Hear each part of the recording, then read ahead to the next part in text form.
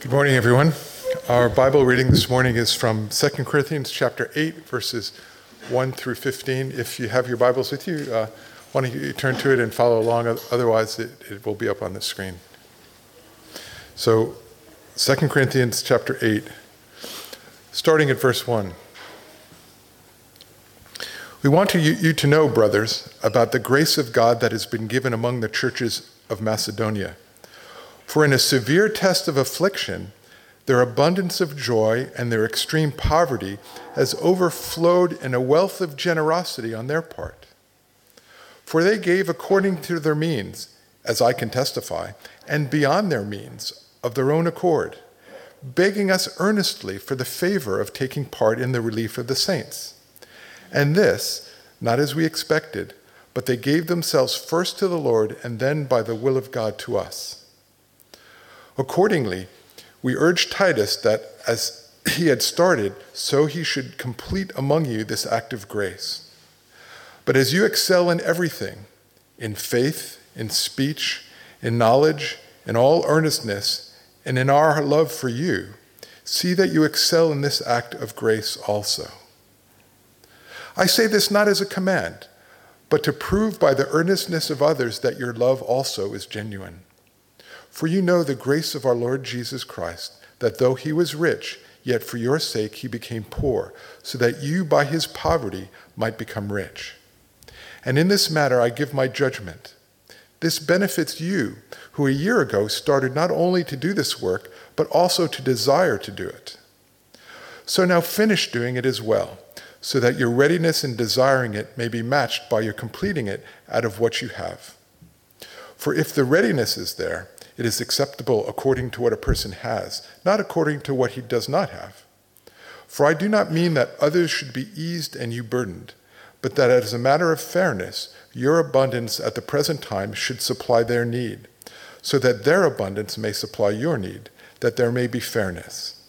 As it is written, whoever gathered much had nothing left over, and whoever gathered little had no lack.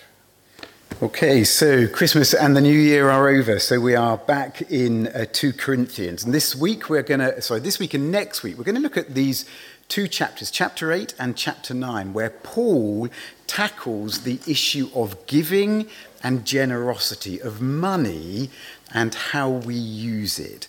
And if you think about it, that is always a bit delicate, isn't it? I mean, talking about money.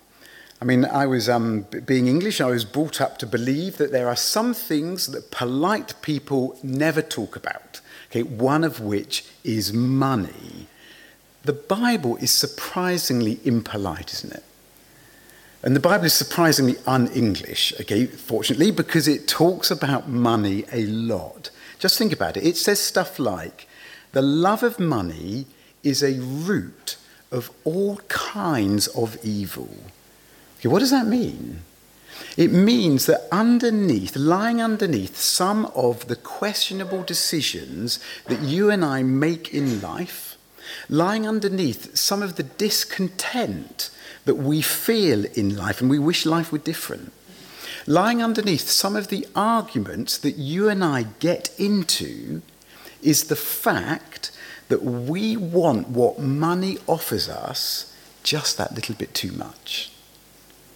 Plus, Jesus talks about the deceitfulness of riches, that money promises us stuff that it can never deliver.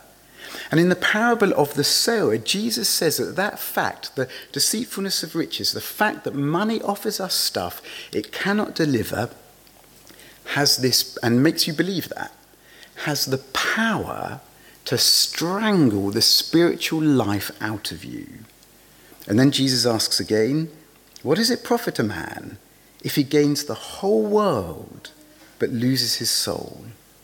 Meaning that you can seemingly have everything that money can buy, and yet ultimately at the end have absolutely nothing. So money and how we handle it, it's of more than academic interest, isn't it?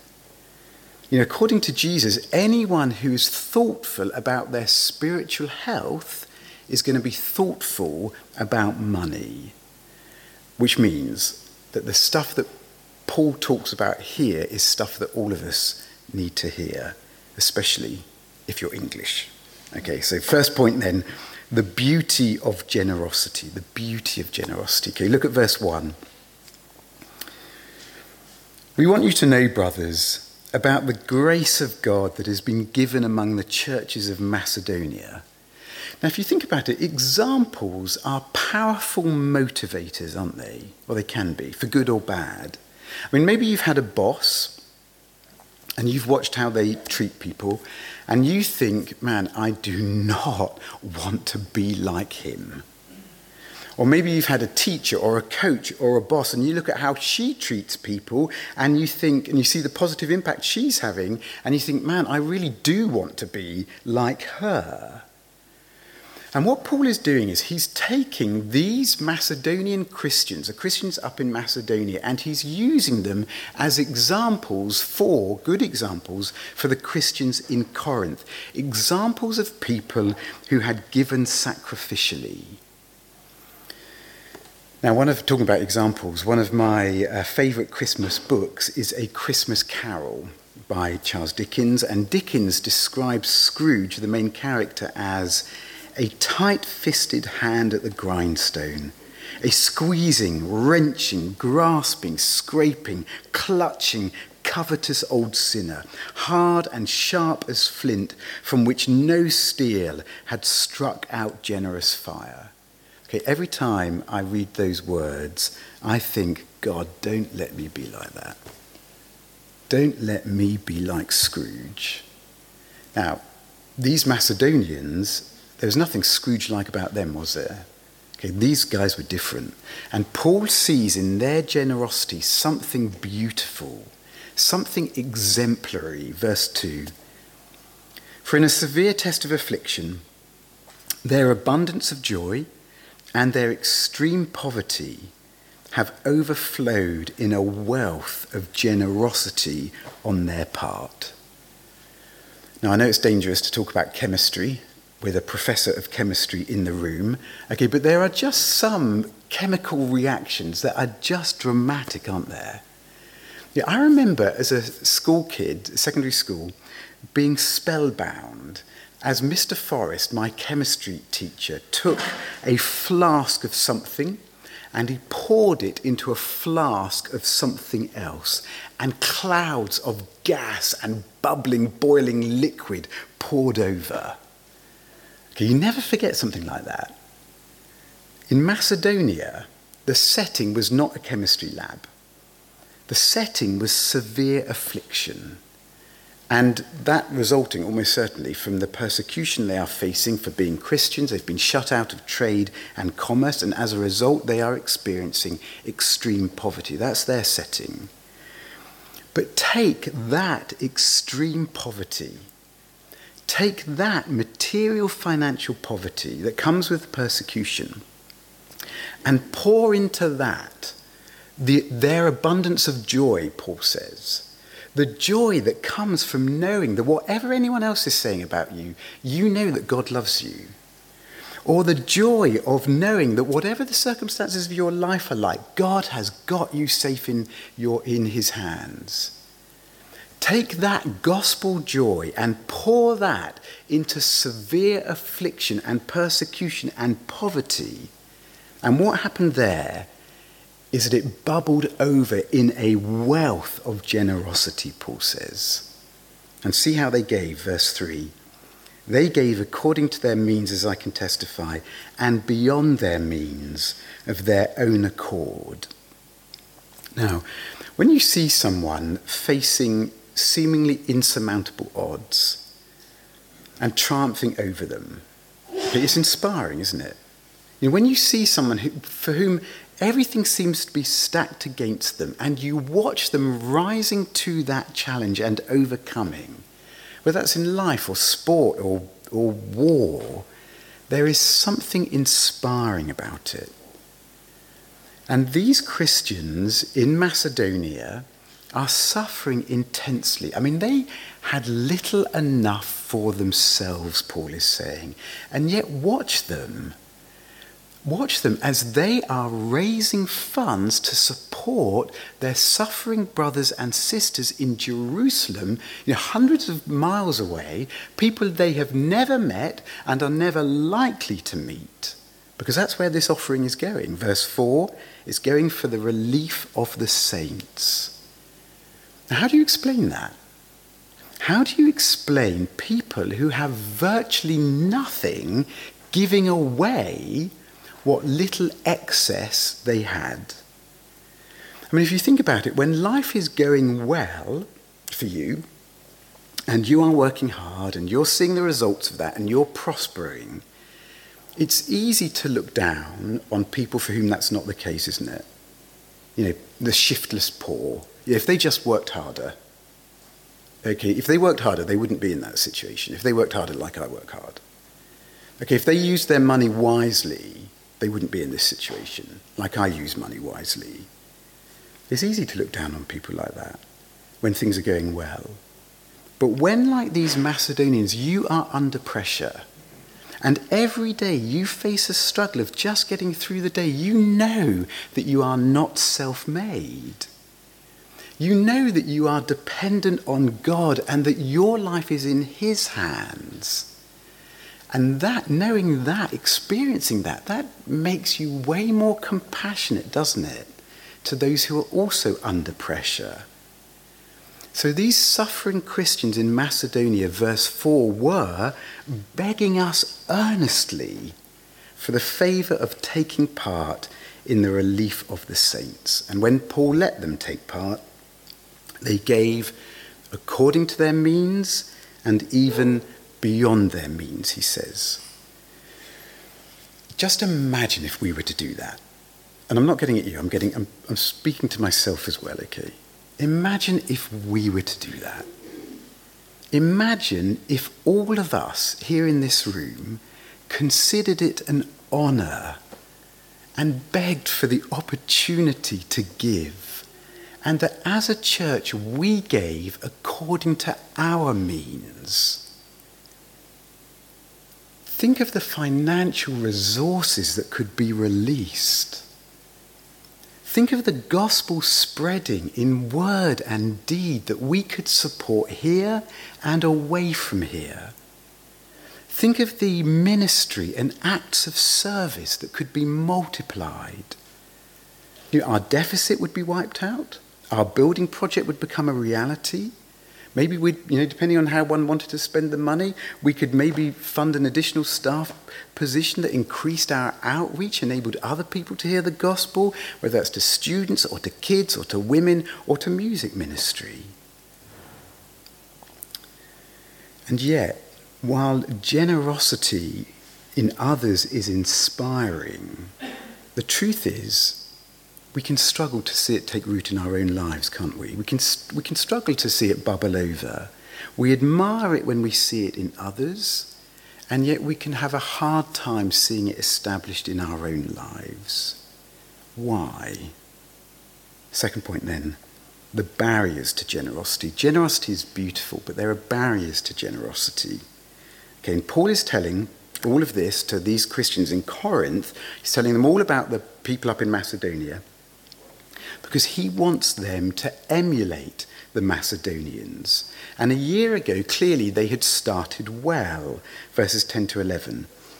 This benefits you who a year ago started not only to do this work, but also to desire to do it. So now finish doing it as well. Okay, it's true, isn't it? Whether it's a DIY project or some paper that you are writing for work, or some business deal you're trying to pull together, or running a race, it's great to start something. It is even better to finish it. And Paul is saying it is exactly the same with giving and generosity. It's good to have the desire to give. It is even better to do it. And down in Corinth, they had started to get a collection together for the suffering church in Jerusalem, but then that collection had stalled. And the question is why? Why had it stalled? Well, I think Paul gives us some clues. Okay, firstly, they'd started, but maybe they just never quite got round to it. I mean, Corinth is this happening place. It's this thriving, cosmopolitan city. And when life is full, and when life is busy, and when you've got loads on your plate, weeks and months can pass, can't they? I mean, you know what that's like.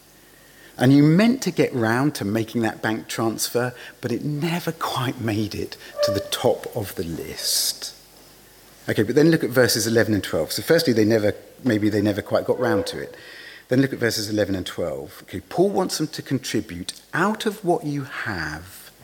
For if the readiness is there, it is acceptable according to what a person has, not according to what he does not have. Okay, so while the Christians in Corinth were poor, while the Christians in Macedonia were poor, the city of Corinth was incredibly rich. And in that culture, socially, money and wealth were seen as markers of reputation. And you know, there's archaeological evidence for this. People would make large and public donations to fund things like civic works as a way of enhancing their reputation. You know, John's working on the M3, John? Yeah, on the M3. Okay, if you were in Corinth, there would be some private benefactor who would fund that, and then a plaque would go up on all the trams and all the stations, funded by John Pollard, a man of wealth and means. Okay, people would make large and public donations to enhance their reputation. Because if you can give that much, you really must be something special. And that was the cultural sea that the Christians in Corinth were swimming in. Okay, what effect would that have had on them? What if, by Corinthian standards, you don't have all that much to give? What if financially things were not so great for you at the moment in Corinth? Then you would likely think, well, do you know what? I won't give anything. I won't give something small and unimpressive because that would reflect badly on me. Now, okay, you and I, we are unlikely to think like that in terms of our reputation, particularly when giving is anonymous. But we might think in terms like that about the gift's worth. That my contribution is going to be so small. If you're a student or if you're unemployed or whatever, my contribution is going to be so small it won't materially affect things. So there's no point in me giving at all. And Paul is saying, no, it's not the absolute value of your gift that matters. It's the readiness with which you give it. We give according to what we have, not to what we don't have. That's what God's looking at. That's what makes it valuable. And besides, if you think about it, I mean, Jesus is a specialist with small gifts, isn't he? And multiplying them. More than once, Jesus proved himself capable of taking seemingly inadequate offerings and multiplying them for the feeding and the strengthening of a multitude. Okay, but the second effect that this cultural sea that they were swimming in might have had on them is the desire to hold on. Because if spending power gives you prestige and enables you to hold your head up and feel good about yourself, why would you give that away in a city that's all about prestige? And in a society without a safety net, why would you risk your future security by giving that security away, especially for people you've never met, especially for people who can't return anything to you? Okay, well, look what Paul writes in verse 8. I say this not as a command, but to prove by the earnestness of others that your love also is genuine. You see, the Macedonians giving so generously said something about what they loved most, didn't it? I mean, just think about them up in Macedonia. What do they love? When they are so willing to give so generously and sacrificially, what does that say about their love? It's not their money, is it? And it's not their reputation in the eyes of others, in the eyes of the world. It's not even their financial security. But these Christians in Corinth have stalled on their giving because most likely what money offers them has taken too high a place in their order of loves. Now think how that can work for us. Like them, we can see, I certainly do, okay, we can see money as our security. We feel better about the future if we know there is money in the bank or the pension fund is growing. And let's just be honest, money does give us a measure of security. It just does. Money is what pays the bills, but it's not our ultimate security. And so it shouldn't be our ultimate love. Okay, but also, like them, money and what we can buy with it can make us feel better about ourselves, particularly in comparison to other people, because money is what funds our next great holiday or the next great experience. And life is short, and we want to get out of life everything we can. And besides, our friends or our colleagues, they've got the latest gadget, or they visited that great place on holiday. And we can feel the comparison of that.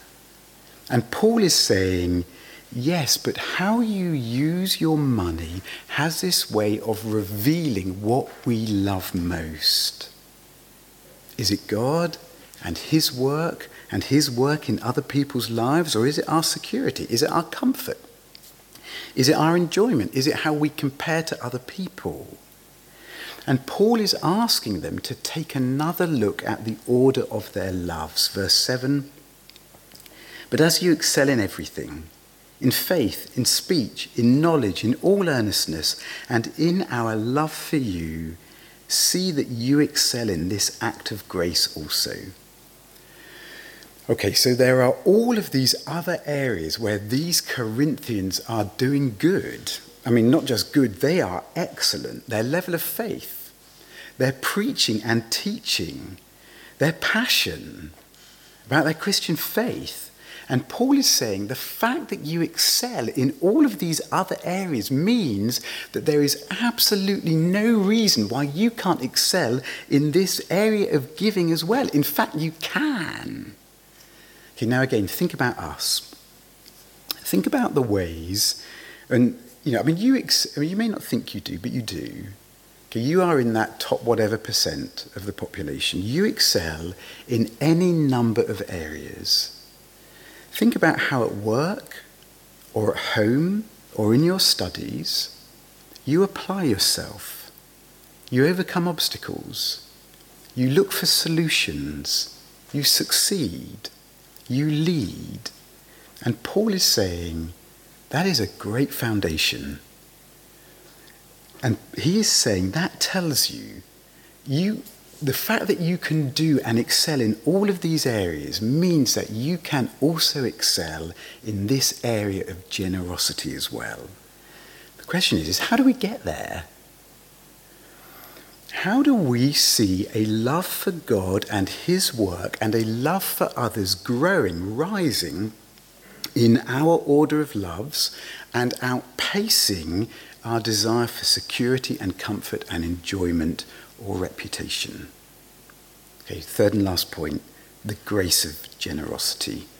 It is beautiful, there are barriers to it, but there is the grace of generosity. Okay, just look at what it was about the Macedonians that so surprised Paul.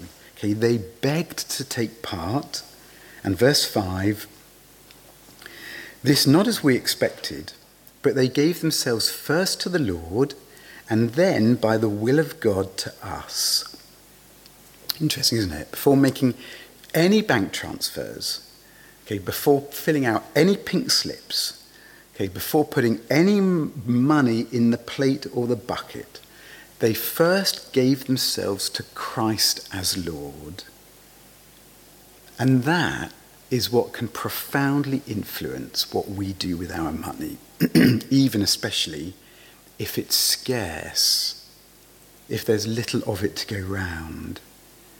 Because when he has our hearts, when we have settled it as individuals, when you've settled it as a couple if you're married, When if you've got kids and you've talked about this with your kids and you've talked about where your money goes and why you can't do what other people do, when you've settled it in your heart and you've agreed, he's the one we are going to serve, then he'll have our resources because you know he's your Lord.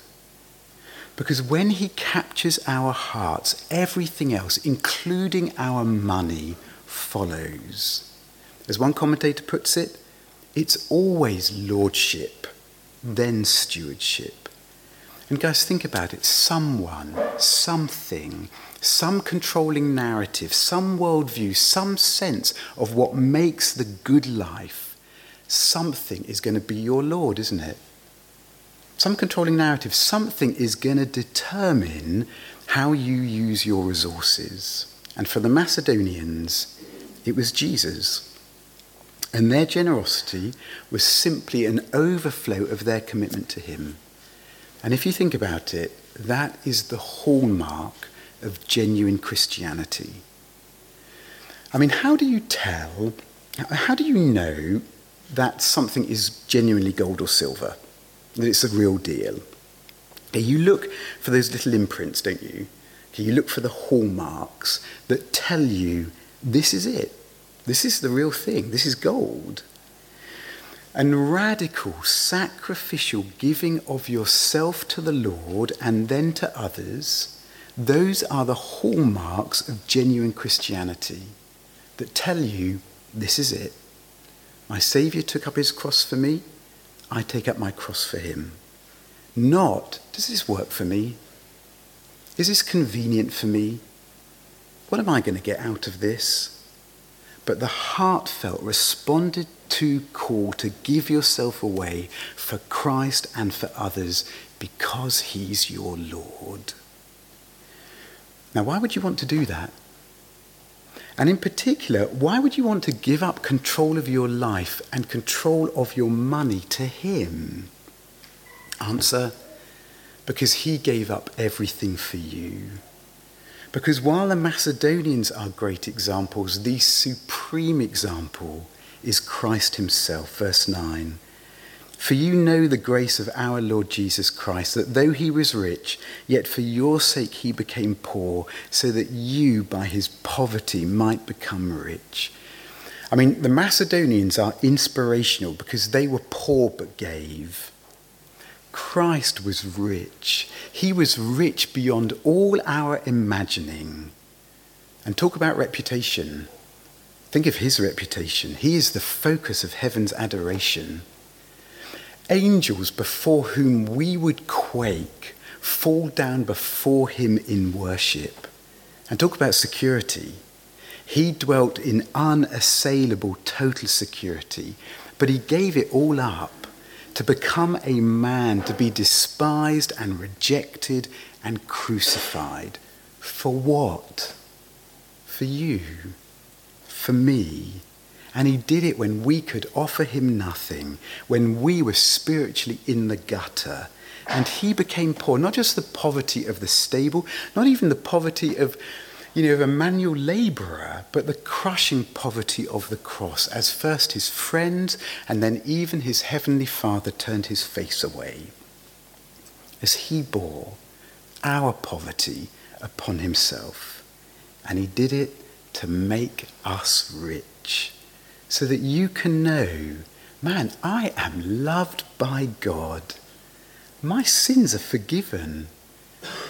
God, the creator of the universe, smiles upon me. More than that, he sings over me. He delights in me. And he works all of my circumstances, even the times when resources are tight, he works them for my good. I am utterly secure in him. And it is out of that richness that we have in Christ that we can give. It's why Paul keeps on coming back to this word grace throughout the passage. Verse 1, we want you to know, brothers, about the grace of God that has been given among the churches of Macedonia. They were, verse 4, begging us earnestly for the favour, literally the grace of taking part in the relief of the saints. Verse 7, as you excel in everything, excel in this act of grace also. Verse 9, for you know the grace of our Lord Jesus Christ, because when you have been on the receiving end of Christ's grace to you, grace begins to take a hold of your heart, doesn't it? And you just become more gracious. You welcome others because you know he's welcomed you. You forgive others because you know he's forgiven you. You love him and others because you know he has first loved you when you were unlovely. And you give because he gave everything for you. And you know what Christ, the only one whose opinion really matters, thinks of you. So you don't need to bolster your reputation or how you compare to others by how you use your money. And you know that the life to come will be infinitely better than this life, and it's going to be free of charge. Okay, so you don't need to let the fear of missing out or the need to squeeze every drop out of this life control you in this life. But it also answers why you might want to hold on to your money for security. Okay, look at verse 15, because Paul is quoting Exodus and the account of God providing manna in the desert. As it is written, whoever gathered much had nothing left over, and whoever gathered little had no lack. And the manna in the desert was the proof to the people of Israel, even in the desert, even when there are no resources, God will take care of you. And if they tried to hoard it, because they didn't trust him to provide the next day, it rotted. But as they trusted him to provide their daily bread, everyone had enough. And then Jesus comes and says, I'm the bread of life. I'm the true manna. I'm the one who can satisfy your deepest needs. So trust me. Find your security in me and know that I will never let you down. And as you do, as we do, we will find the freedom to use our resources to meet the needs of others and discover his supply never fails. Okay, so at the start of this year, let's let the grace of Christ sink into our hearts. And let's learn and grow and excel in the grace of giving. Let's pray. Heavenly Father,